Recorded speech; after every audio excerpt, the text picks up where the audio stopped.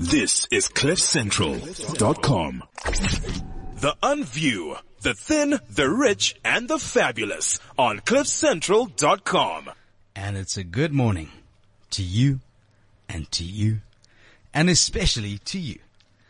Well, I must tell you, I think that after the Easter weekend, we've had quite a few surprises in South Africa, because two wonderful legends have left this earth. The one is Ma Winnie Madikizela Mandela, and the other one being Pam Golding. Fortunately, I had very little to do with property, I guess. But I do wish that fraternity all the greatness and the peace that they can have, because I think making beautiful homes is a good thing. So a tribute to Pam Golding, that's how we would start. But a bigger tribute to Ma Winnie Madikizela Mandela. And I want to tell a very interesting story. I was quite young at the time, I think going 19 years ago, 21, 22. And at 5 o'clock in the morning, a caller phoned into 702 in Cape Talk and asked me why my views about this woman were quite strong and why I respected her and called her a hero. And but she's a murderer, and the most, I guess, ignorant things people can generally say about people. And I just said, let me make a statement about things that I have learnt in my very youth of my life. And one thing was poignant, that I think in war times people do war things, and in the times of hatred and sorrow and pain, and when you're fighting continuously, you do things that might not be your best. But I think your deliverance comes in with one small notion, that your consistency at least was there. And I think that is why I thought that on that day, a white chubby boy that lived in Johannesburg and was flourishing in Sandton was able to say that was one of the heroes of my day. Not because of all that stuff, but I think just because people need to come together and help one another. And I think someone like Ma Winnie did some magnificent things, even in the fight, in the struggle, in the peace. And I want to tell you, I followed her through a lot of her process and what she did, and why people of Soweto loved her so much. It was because of one interesting thing. She attended as many funerals as possible. It sounds very stupid, but she paid respect to her community, the people that stood with her, that came and ate at her home. And I'll never forget going to a funeral with her, and she pitched tents outside her house, and people just came to eat. And I think that's what you do in love and in death and in kindness and in compassion. And then I was honored to spend a couple of nights in her home at various occasions. And I don't eat meat today or chicken, but I must tell you, I did have a tripe curry. And and I was like, I don't do internal organs. She said, but I made the food, you eat the food with Marilo. So I just want to do a tribute just to say to the Madikizela and Mandela families, you know what? You guys got to be proud about all your people and the way it has, in some sense, completely played out. And today I've got two of the most phenomenal people sitting with me in studio. And I use that word phenomenal. Firstly, Pieter-Dirk Uys. Or is it Evita? No, let me get this very, very clear. Pieter-Dirk can't stand Evita. And Evita most certainly will never associate with a moth like Pieter-Dirk. And on the other hand, you've got a legend, thespian, not lesbian, thespian, Shakespearean performer. Is it 5 Fleur Cups now? I think that's 5. 6, 7. Oh, lots of them. Oh, you've got the lifetime achievements. David Dennis. And it's such an honor to have these two people in studio with us today. And, generally Nathan Rowe, and we're going to play songs and make you sing songs. Is there anything you'd like to sing, gentlemen? Pieter-Dirk? Jou kombers en my matras en daar lê die ding. Dale. That should have been the anthem of the new South Africa. And David, anything you'd like to sing? Oh, Lord, now you put me on the spot. No, not at the moment, I'm afraid. I have to do my warm-up. Okay, but we got to just, okay, let's remember the microphone, people. You know. Oh, is that what that thing is? Goodness me. At this age, what is wrong with you? So, I want to go to the lines, because on the line, I think we've got one of the most phenomenal, I call him Mrs. Producer because she is, people like Hazel Feldman, Janice Honeyman, as women have created incredible things in South Africa. So, Hazel Feldman, welcome to the line, Mrs. Producer. Morning, gentlemen. How are you all? And a very good morning to you, Hazel. And from me too, Hazel. Hazel. Ellen, aside from you, and I'm just going to say this, you have my four favorite people, four favorite human beings in that room with you, with David and Peter. Really, two of the most wonderful, strong, and inspirational women I've ever met, and two of the kindest, most compassionate, and special gentlemen I've ever met. So, what can I do? You got it all in one package there. Well, Hazel, something interesting that, especially as a producer, what is the magic that these two hold? Just exactly that. I mean, it's a sense of knowing. It's a sense of understanding the essence of humanity. With male and female, and that's just something that makes them extraordinary, and that's what translates. The minute they get up on that stage, you're with them, you believe them, you understand where they're coming from, and you relate, and they have that gift to be able to let an audience know exactly what they're thinking at any given time and feeling at any given time. And as an audience, you empathize. Hazel Feldman, thank you very much for opening the show. Okay, big hugs and kisses to you all. Lots of love. Hazel Feldman, Mrs. Producer. Amazing.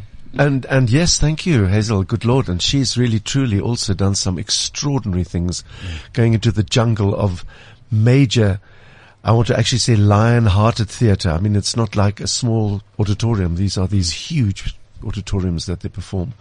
And she has done it. She's done it with her fantastic smile. And I must tell you something, her discipline, because she taught us all a lesson on the moment you open your eyes, you start working and you just work. That's what it's about. That's what we do all the time. So I'd like to start, continuing the tribute, because I think it's quite exceptional. And Pieter-Dirk, you specifically brought up last night in your performance the time you met Winnie Mandela. Well, so much is being written and some nasty things on the social media, which seems to be the pulpit for rubbish. I get very angry because there was among extraordinary moments. It was in 1991, 92, just after Nelson Mandela had been out of prison for a year. On a Sunday morning, I had to get back to Cape Town from Joburg with Evita because I had to do a job. At lunchtime with Evita Besegnet. So I got to the Jan Smith's Lughaven for a 7:00 plane, and as I was booking in, the lady said to me at the counter, she said, Winnie Mandela's just come, she's just gone through. I said, who? Winnie Mandela's just gone through to security. So I thought, okay, so I'll go through, and there's Winnie at security putting her bag through, and I took 2 steps back in case the bag exploded, but it didn't. It went through the security, and went through it. And of course I had Evita's dress in a hanger in my hand. With the wig? No, the wig was in the bag, but the dress. And so I put those through security, and Winnie was packing up her things on the other side, and I said, hello, Mrs. Mandela, and she whipped round like Wonder Woman, with fists ready to dawn on me, What? And I said, no, it's Pieter-Dirk Uys. She said, oh, darling, hello. And she put her arms around me. I love you. And Nelson loves you, and we all love you. We love you. She said, where are you going? You're going to Cape Town. I said, yes. She said, oh, so am I. Are you flying business? I said, yes. She said, oh, well, then I will be your guest in the lounge. So I said, okay, fine. So we go up the steps, and I've got my hanger with Evita, and she's got her hanger with Also, clothes. She said, who's in your hanger? I said, Evita Besaidnet. I said, and who's in yours? She said, Mrs. Nelson Mandela. She says, so we go into the lounge, just about 7:30. I must tell you, we both had a whiskey. And when we got into the aeroplane, and the aeroplane took off, she left economy where she was sitting and she came and sat next to me in business. And I must tell you something, I fell in love with her. I fell in love with her charisma and her sense of humor and her beautiful laugh, that beautiful, soft, honey laugh. I fell in love with her naivety. Mm-hmm. You know, she said, does de Klerk mean what he says? Do you trust him? I just thought I could never make fun of this woman again. She is just so extraordinary. And when we got to D.F. Milan Lughaven in Cape Town, there was the football team, the bodyguards, with their eyes, crushed glass for eyes. I mean, she was still Bette Midler, but they were the Khmer Rouge. And the lesson I learned then is don't fall in love with your targets. But we've kept a very, very loving friendship through the years. I mean, sending flowers for birthdays and sending messages and things. And Evita sent her a little tweet saying, you know, goodbye, Winnie. Give our love to Nelson, and we're going to miss you. And you'll be surprised how much hatred came back on the Twitter saying, no, we won't miss. No, we won't miss. Here, mense moet 'n ene maak kry, man. What's wrong with them? They are so awful. People must stop this nonsense. You know what? Allow people to have rest. And yes, but not in public. It's like doing graffiti in a cathedral. You don't do that. Don't do that. You don't do that. And David Dennis, I mean, incredible that you went to school with Zinzi and Zenani in Swaziland. That is correct. Yeah, Waterford Kamhlaba College. That's just dating back to 1972, 73. So, although I didn't meet. Now, you must understand that when I think of Nomzana Winifred Madikizela Mandela, I knew her as Auntie Winnie, as so many of us did. In fact, I saw a good old friend of ours last night. We were somewhat of a three musketeers, I suppose, Sibulela Makgobo, Zinzi, and myself. So we grew up knowing her as Auntie Winnie. Yes, we were aware of the iconic figure. We were aware of the entire life struggle. When I, of course, with the media, etc., as that image grew, the negative image and all of that was perpetuated in the media as it got worse and out of control. One had very great difficulty trying to reconcile that understanding as a child to what I, as I got older, understanding why everybody had such strong feelings. Of course, when, it all comes out in the wash, shall we say. My first meeting with her was actually in Cape Town in the 80s. Of course, it was in the state of emergency at that time. I was still a very young student at UCT, and we received a call. My mum had been in contact, obviously, throughout that period with Auntie Winnie, and on her frequent visits to Mthatha, to Unu nearby, to the great place. So she frequently popped in and always remade acquaintance with my mum. And so that friendship lasted over many years. And we went to a house. We received this call, didn't know who it was. Of course, it was conducted with the correct kind of protocols for the time and under the state of emergency, the requisite care. And we arrived at a house. If I remember correctly, it was somewhere in Kales River. And the host at that occasion was, if I remember correctly, Fatima Mir. We went into the house and we were asked to sit down, offered a cup of tea, and all the while it was this mystery.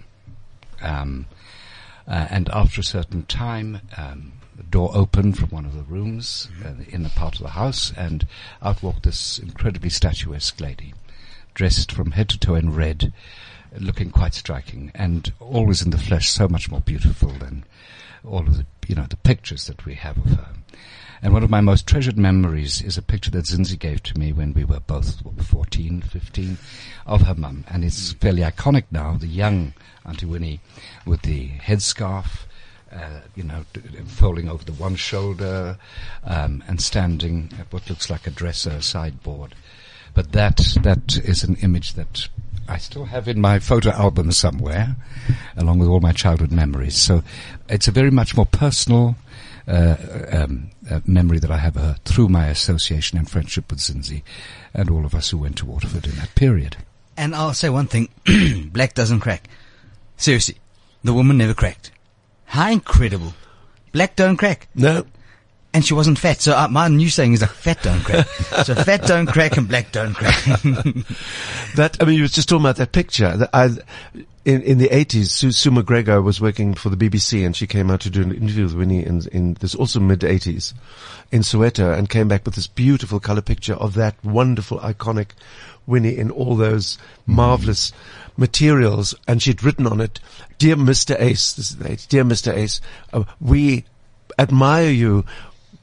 When you do me on stage, please look like this." And I do when I have the time. I do my Winnie look, and I've sent her a few of the pictures, and we have a wonderful laugh about that too.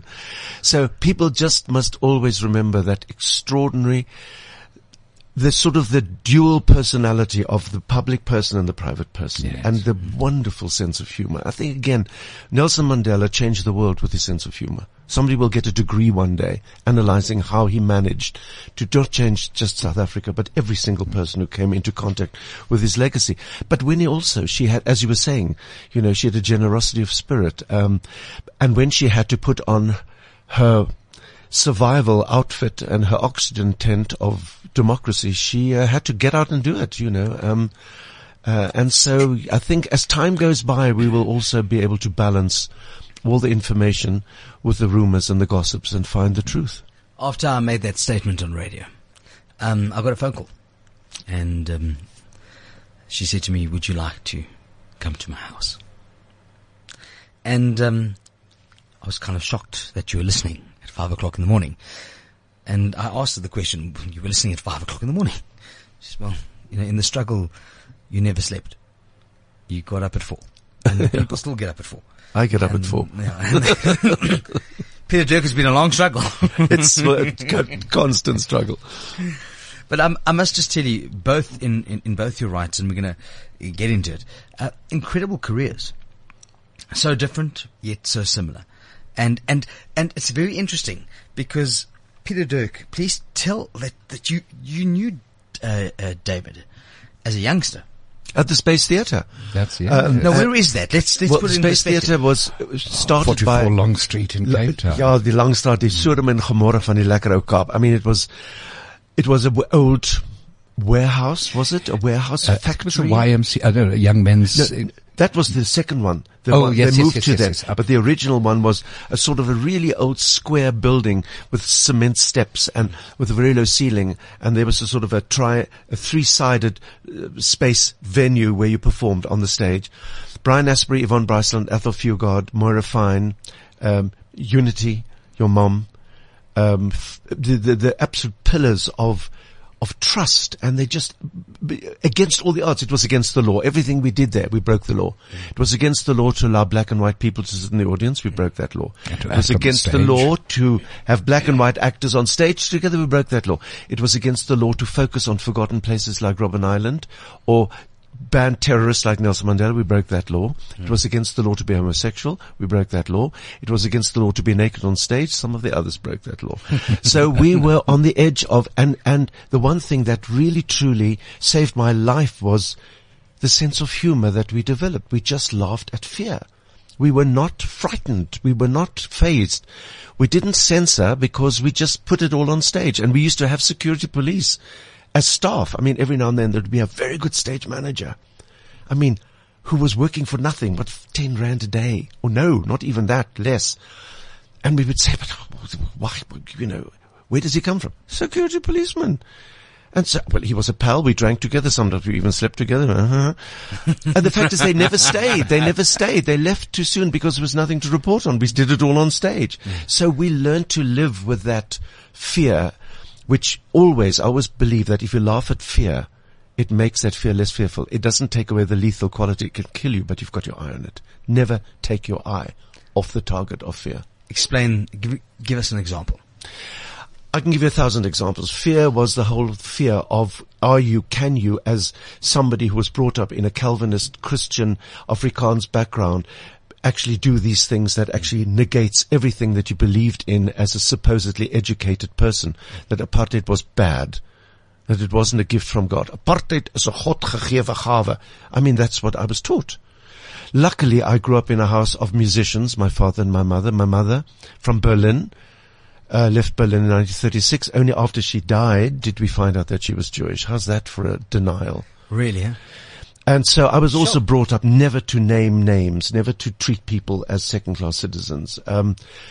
But fear was there all the time. And I think I conquered my fear probably for the first time at the age of 55 or 60, when I realized that fear had to be given a name. Give it a name, make it your pet. What was the name? Or what was it? Well, I'd just say darling. Okay. You know, we're gonna, cause I must just tell you that incredible performances I continue to watch you both in. Okay, we're going to get back to darling, but let's go back to darling. Well, it's just, in the new South Africa, I'm a white person. I'm responsible for apartheid. No matter what I did in the old days, breaking the law to try and improve things, I am privileged, and I was privileged because of the system. The fear of, how do I apologize? I never needed to. Nobody ever asked me to apologize. This majority of people who had all the right in the world to put me against the wall and shoot me for what I represented, just said, come. Give me your hand. Let's go. Let's do this together. Nelson Mandela, he just said, no, come. And, my fear evaporated. My fear of that, inevitability of guilt. I now use guilt very creatively. I'm not shy of it. I will say, yes, I'm responsible, and I will make sure that as long as I am alive, it will not be allowed to happen again, because bad politics will invent itself very quickly. History does repeat. Or herstory. Depends how you see it. Herstory or history. Yeah. Correct. Yeah. Or it rhymes. Or now we just send them on a hearse and then they... Well, it rhymes from apartheid to tripartite, from Amandla to Nkandla, and now thanks to Cyril, back to Amandla. The show at Monte Casino Theatre. Yes. Is called When in Doubt, Say Darling. Yes. And it's a great show.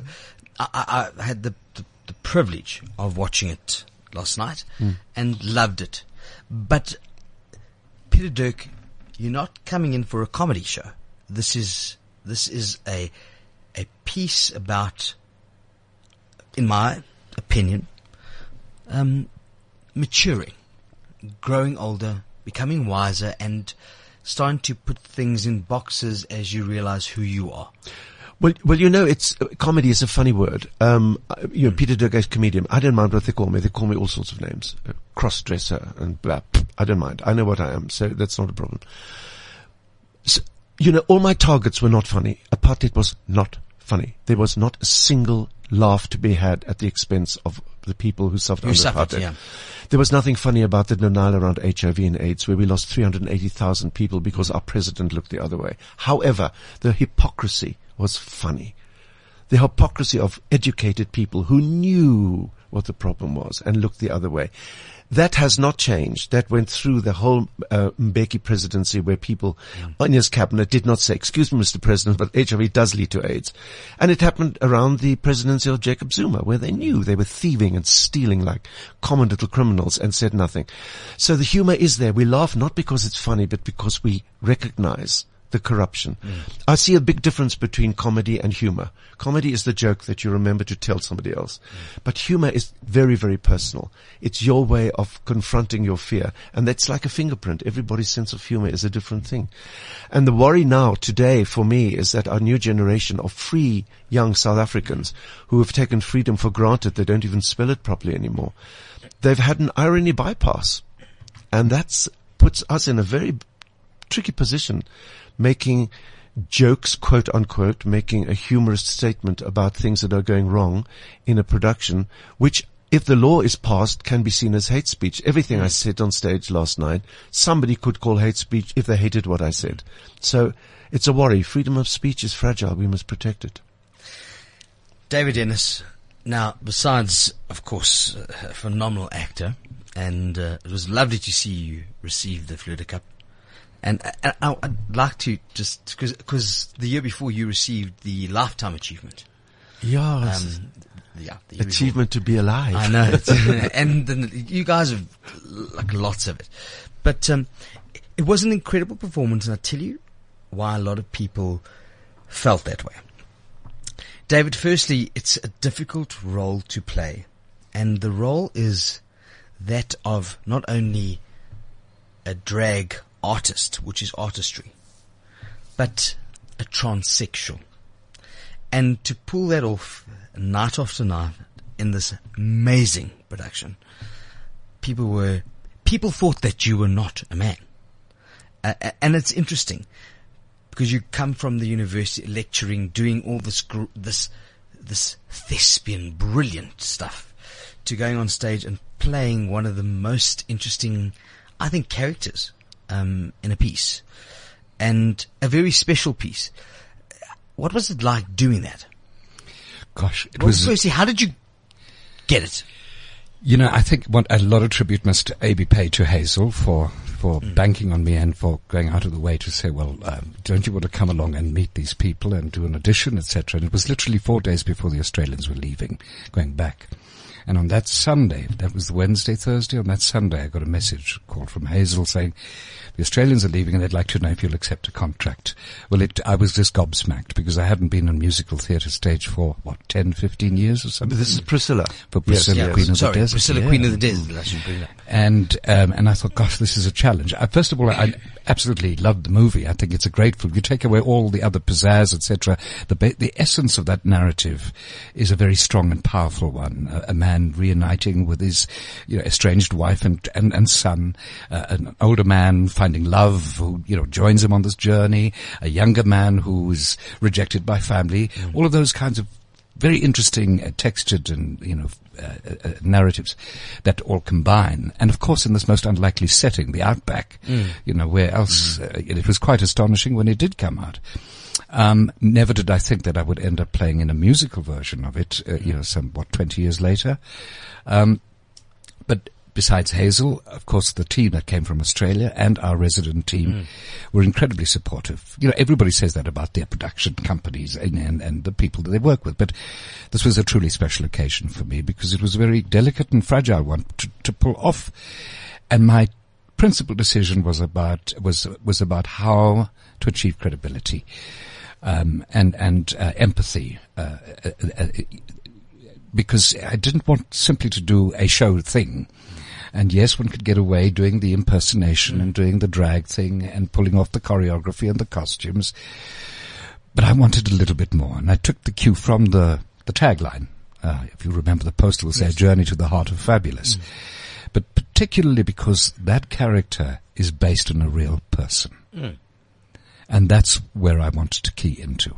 And the choreographer, the directors allowed me to go there. They gave me considerable leeway. Even though this is a formula show, it's one of those kinds of things you fit into what the plan is. Simon Phillips directed like this is where we go with it.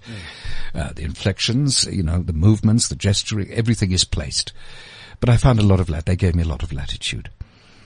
And it has lots of interesting coincidences around it because when I did further research, I'd heard about this character called Carlotta. My grandparents used to visit our family in Australia regularly and came away with this, having been to Paddington, King's Cross in Sydney, gay clubs and the review bars and all of this sort of thing. And they were taken to see the performance. They were astonished by it.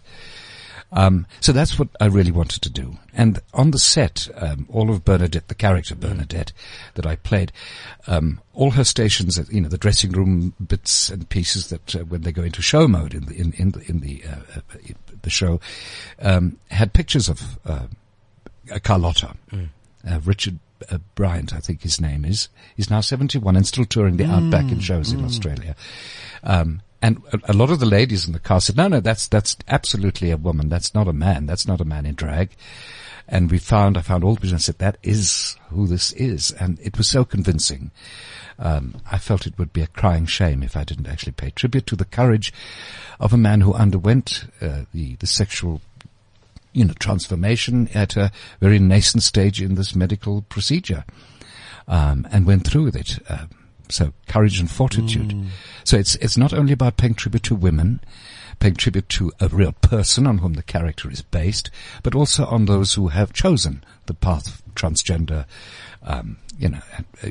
Not an easy decision. Two phenomenal guests in studio. This is cliffcentral.com. My name is Alan Ford, and generally it's the way we say it, it's the thin, the rich, and the fabulous. I'm not sure who's thin, who's that rich. I used to be able to claim that, darling, but I know I'm fabulous, baby. Let's shake it up.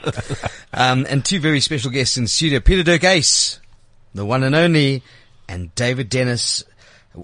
What a phenomenal show, going to Daphne's place, and I always call it Daphne. I know it's like Peter's place and Daphne's place and Richard's place, and it was actually called Richard's place at one point in time, and Hazel's place, but Green Man Flashing, incredible production.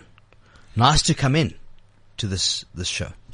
Yeah, I was a bit daunted again. It's a complete shift, absolute shift from Bernadette, and having to plumb the depths and find this common man, and it's rather interesting because, like a lot of the inspectors, that we featured, from satire to, black humor, absurd, wonderful characters, the Poirots, all of those that we know, the Agatha Christie kind of thriller, to the Inspector Truscott of the Orton plays and so on, the sort of affable, bumbling idiot, but who's quite a sleuth, and incisive, although the impression you get is somebody who's not on top of it.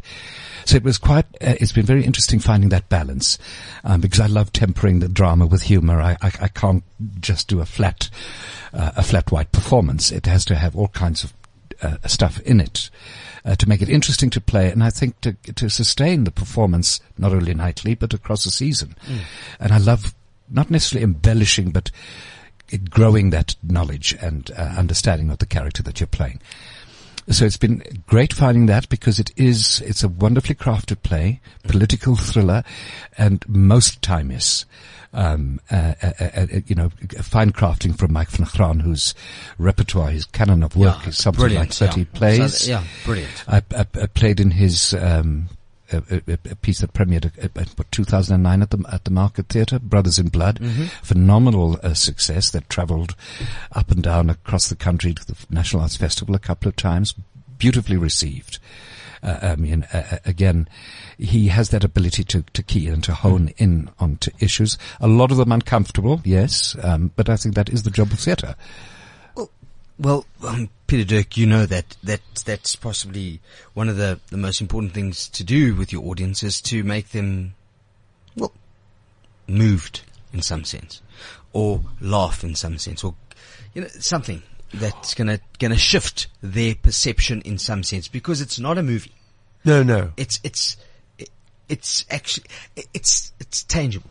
Is that fair? Every performance is your first one and your last one, because it'll never be the same, because it's a different audience every night. The laughs are different, timing is different, tension is different.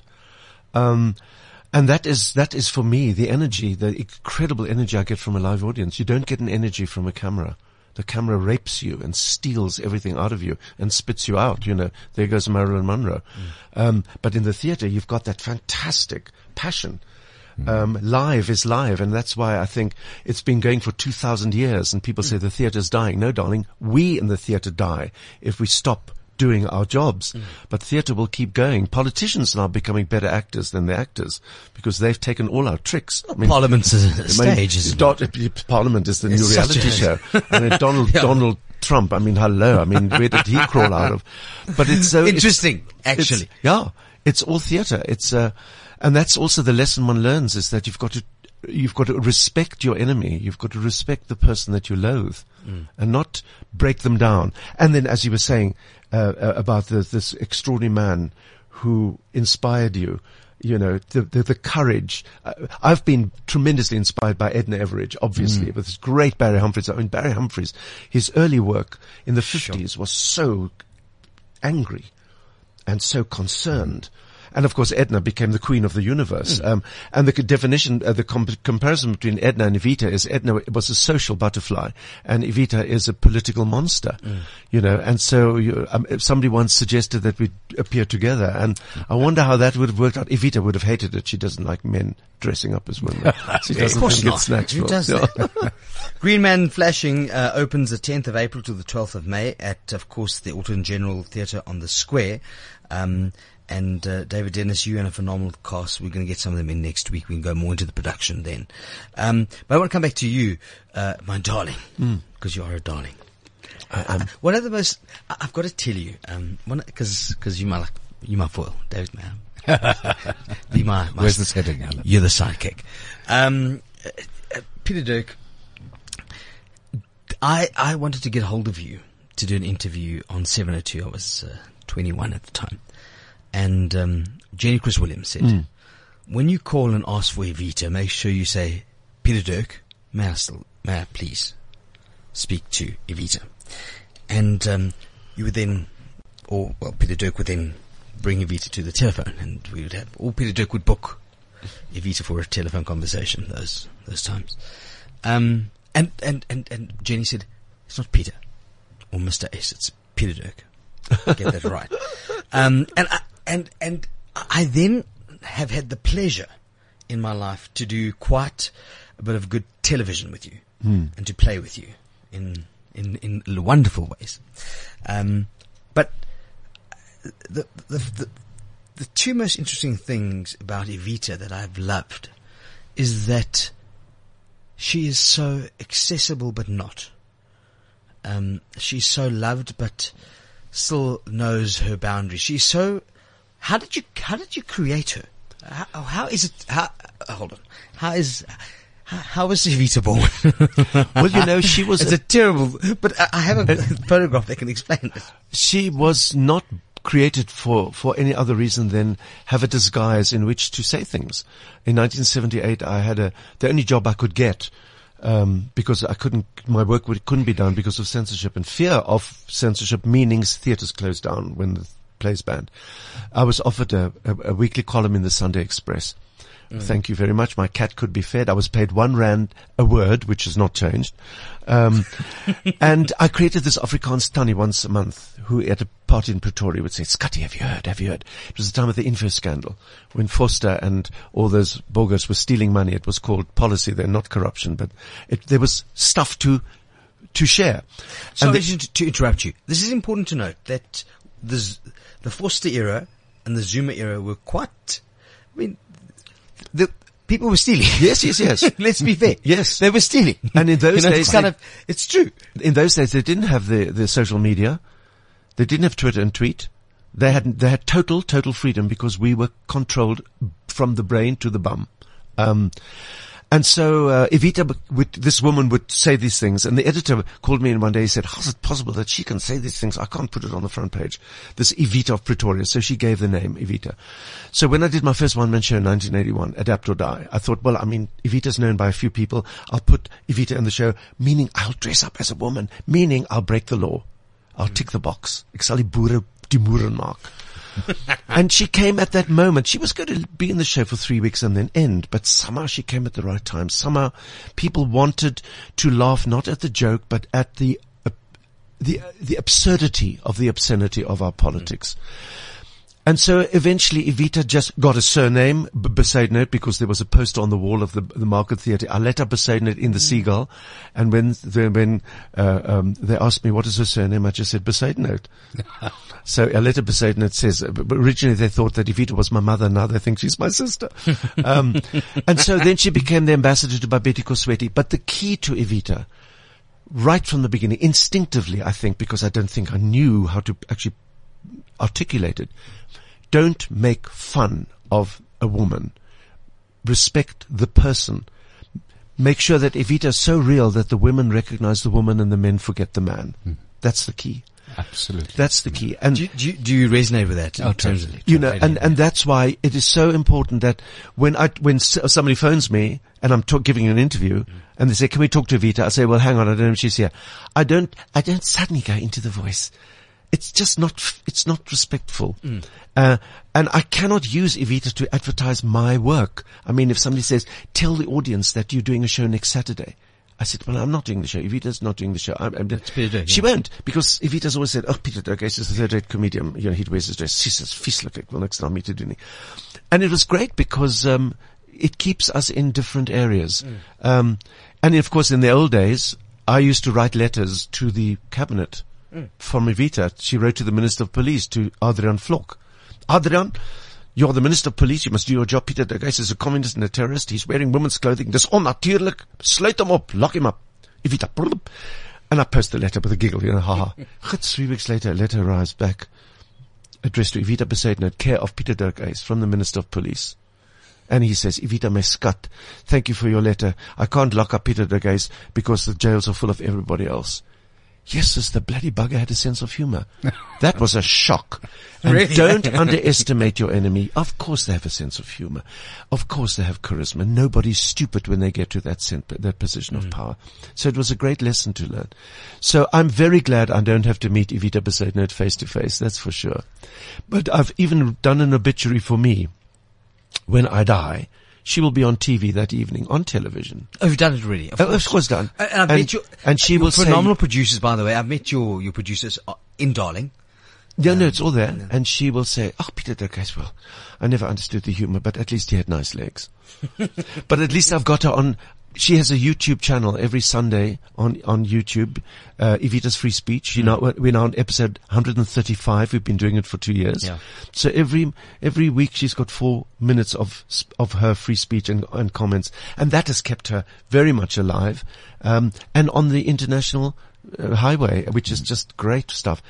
So I'm glad she's not here, and I'm glad we can skin her about her behind her back. No, I wonder if she's listening. But she's quite cute, though. Don't feel Well, like that. to Pip Buerta. Pip loves her. I And know. Nelson Mandela, absolutely.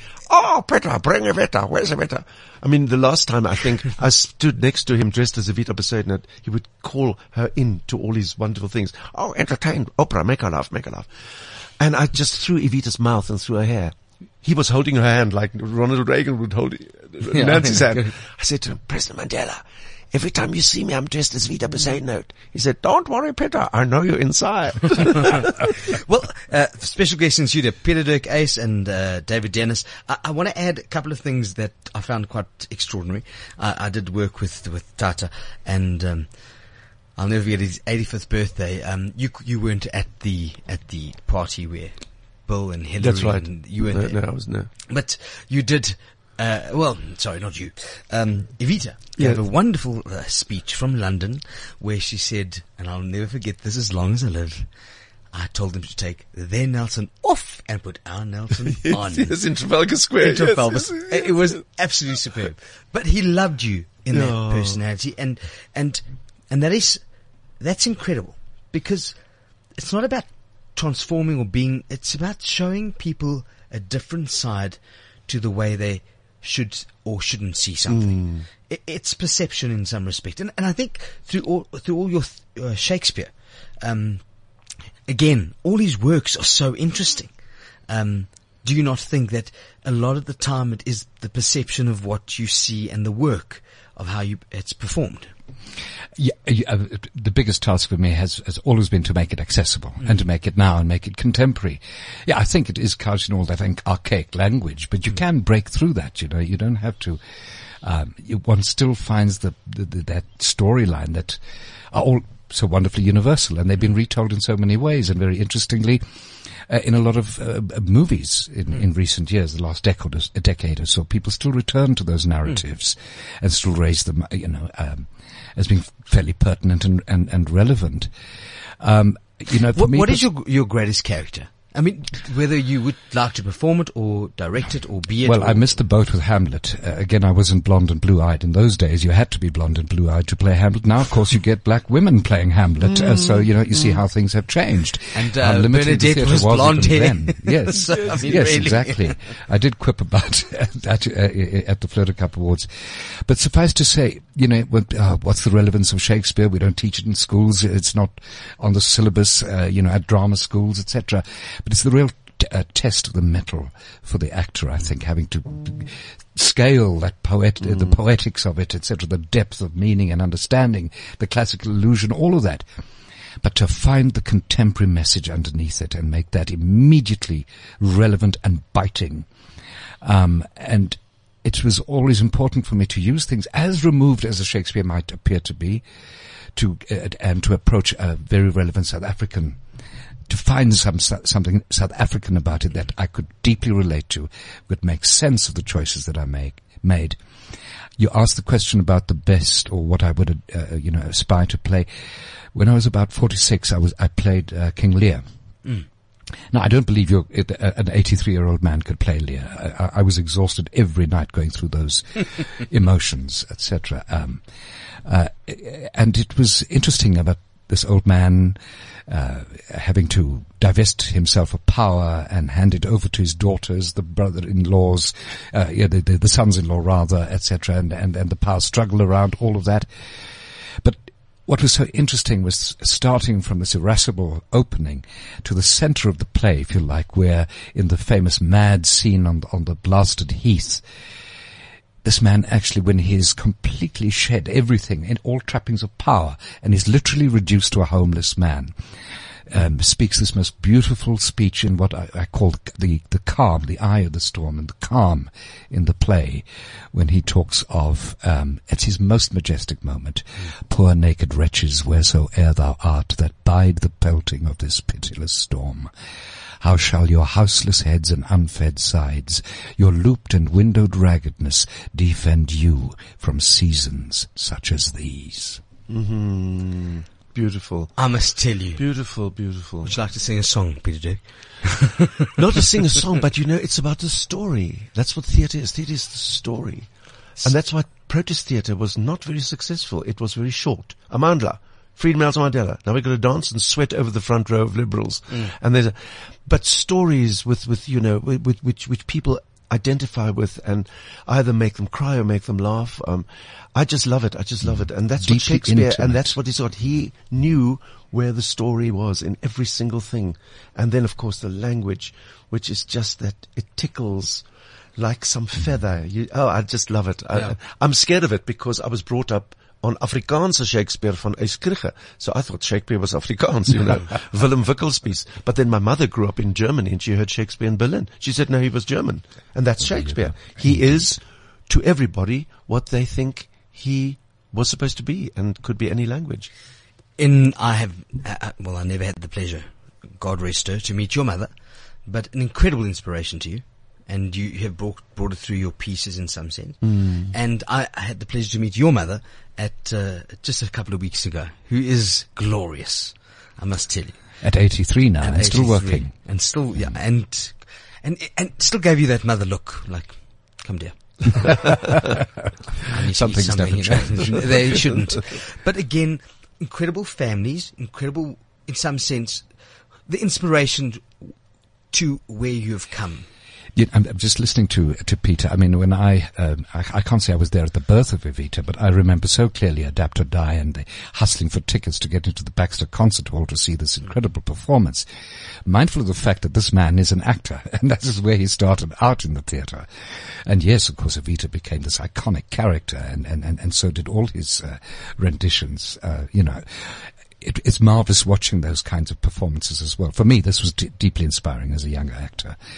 But so many interesting coincidences, Peter. The music background, your family, my mother and her two sisters had to bring out the violins and do the piano duets when visitors came to my granddad's house. And it's that kind of background, and that's what feeds the soul, the inspiration and the desire to actually go into the arts and to make something of it, to make it work. The act of theatre is not theatre unless there is an audience present with the actor there. It is nothing before or after that act. The act of theatre is the coming together of people to witness and to hear the play. I also have a Jewish parent. On my father's side. Yes. So all of these things sort of wonderful coincidences. It's so crazy when you go to the movies now. And I go in the morning. I like going in the morning because I'm usually the only one in the cinema. But sometimes I am the only one, and if I wasn't the only one, that film would still be playing. The automatic thing of put the film on, doesn't matter if there's nobody there. That's frightening. And the thing about theatre is, if there's nobody there, there's nobody there. And if there are two people there, you don't cancel. That's the lesson I learned when I did my first play in London in 1969. I had 4 actors on stage. We were at the London Film School. I took over one of the cinemas during the holidays, and the principal of the film school said, well, if you can get me cinema seats, you can do the show. So I wrote 35 letters to various people asking for money for my play. And I got 2 letters back, one from the Duchess of Bedford. She gave me £100, and one from Elizabeth Taylor and Richard Burton. They gave me £100, so I could buy cinema seats, do my play. And the opening night was, I just sent an invitation to Ingrid Bergman and to Sophia Loren and to Marlene Dietrich, and Marlene read me a letter saying she couldn't come, and Sophia sent me a telegram, and Ingrid Bergman was in the theatre next door saying she was acting. But it was like a fantastic performance and everything. I'd forgot to invite the critics. And so the second performance we did, there were 3 people in the audience, and we were 4 people on stage. And I went out and I said, listen, if you're nervous about sitting in a small theatre, I can give you tickets for Friday when there should be 6 people. They said, no, we'd like to see it. So I said, well, sit together, which they did. We did the play. The man turned out to be a Texan who took us all to eat at the Angus meat, where you could have a steak, 1969. And the woman was Patricia McNaughton, who is my agent to this day. If I had cancelled, my life would have been different. And this is what I say to all the actors today who say, oh, there are only 20 people, we're not going to play. I said, you play. Don't blame the people who are here for the people who are not here. And that is so important, that discipline of respect. That 28, those 28 people could make the difference to your season continuing. Absolutely. Because everyone who speaks to another one, etc., word of mouth is... And now, of course, you do it with the Twitter. You press a button and 2,000 people know what you're talking about. Well, things have changed. This is cliffcentral.com. My name is Alan Ford, and I'm with the phenomenal Pieter-Dirk Uys and David Dennis here in studio. And I want to thank Hazel Feldman for opening the show, and still a tribute to Ma Winnie Madikizela Mandela, Auntie Winnie, the mother of the nation. And I've got another mother of the nation, Evita Besson, with us. Well, not here. I mean, she's outside somewhere. I'm sure she's with Moff de Brain No, she's now a member of the ANC, and they really deserve her. Gosh, yes, they're quite nervous, but she's cooking for them, and she's put them on a diet. But when in doubt, say darling. Okay, it's at the Studio Theatre at Monte Casino. It's an exceptional show. Please go and see it. Because otherwise, really, you've got to stop watching Game of Thrones. There's no time for that. Then you can record Game of Thrones and watch it after you've seen my show. Correct. But Darling is special, and I want to bring it up for a number of reasons. That when you're in Darling, you are a darling, and you found it like a darling, and you are the darling to darling. And how many darlings are there in the world? But we all darlings, fabulous darlings.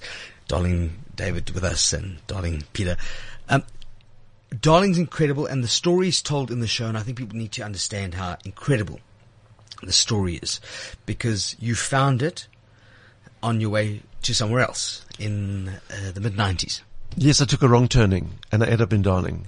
Biggest mistake of my life. I didn't mean to go there, and I bought a house there, and I moved there, and I've been there ever since. I started a little theatre in the old railway station. Everybody said, you're mad, and mad is good, because nobody's thought of it before. And we have a wonderful relationship with our community, who are part of our lives, and I'm part of their lives. We've got an early childhood development center with 70 little choras every year between the age of 3 and 5. You take all over the place, by the way. We take the kiddies on Mandela Day, those 67 minutes. Evita in flat shoes. It's the only time she doesn't wear high heels on the gravel road. She takes the kiddies up like Julie Andrews or like Princess Diana with all the little kids up to the SPCA. And we spend those 67 minutes, the children come to terms with their fear of animals. They're scared of cats and dogs. Yeah. And they stroke the kitty and they brush the little dog.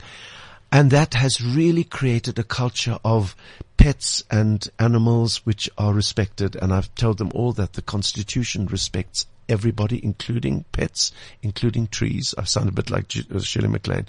But, you have to tell the kids about the magic of the reality of life. Happens everywhere. I think our wildlife has more protection than people.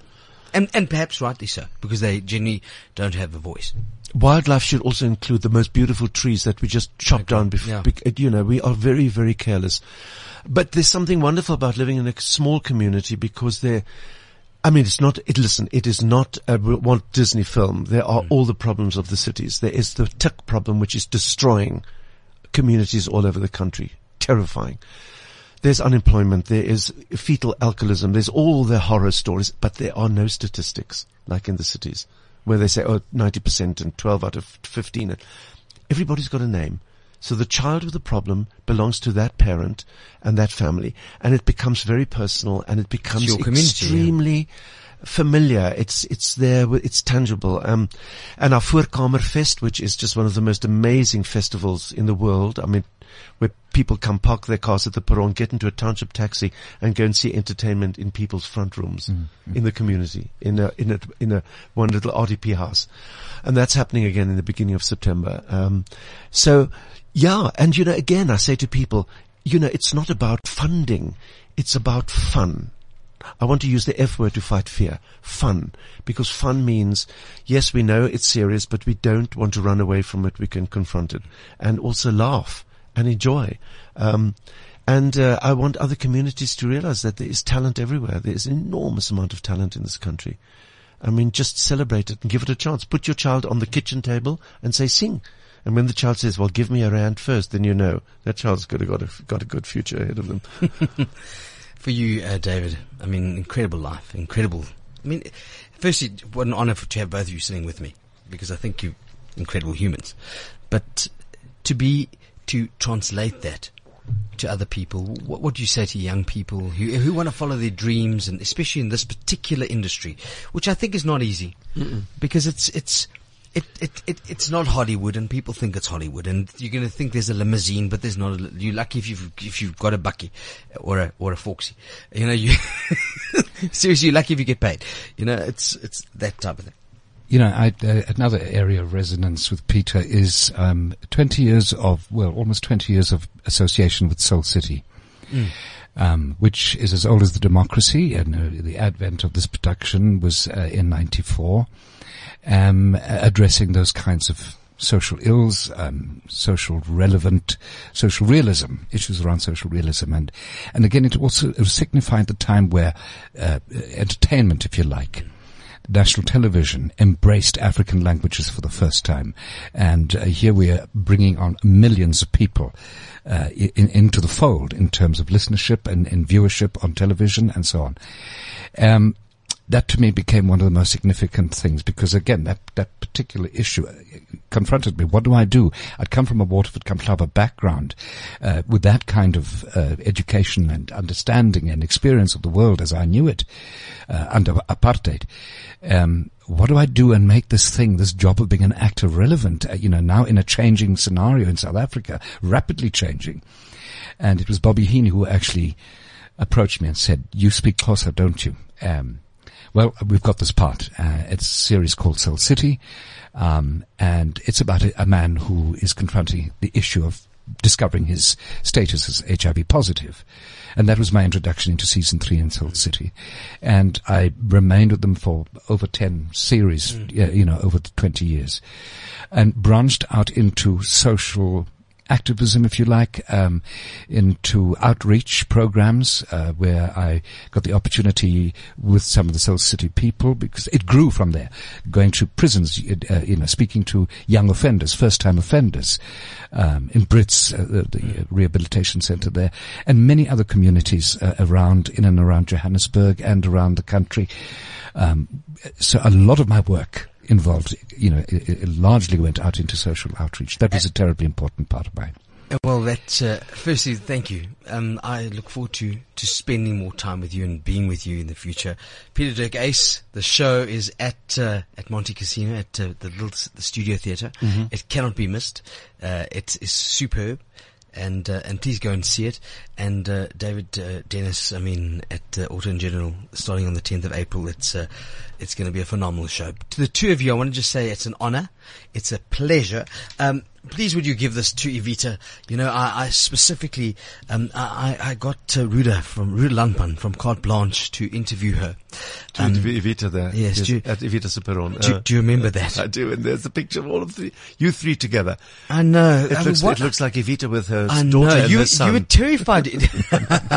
Oh, that is or her grandson. Darling, I've just turned 40. I missed you. You're happy with that one. Okay. And it's such an honor. Guys, I want you to know that this is quite legendary, and it's so happy to have you together. Thank you. I want you to know that we thank you on behalf of all the people of the world and this country and people that want to perform and say it out loud and be happy. And thank you, darlings. Thank you, darling. That is absolutely incredible. My name is Alan Ford. This is cliffcentral.com. And remember, we still don't know who is the thin, the rich, but we know definitely, darling, who's fabulous. The Unview, the Thin, the Rich, and the Fabulous on cliffcentral.com. This is cliffcentral.com.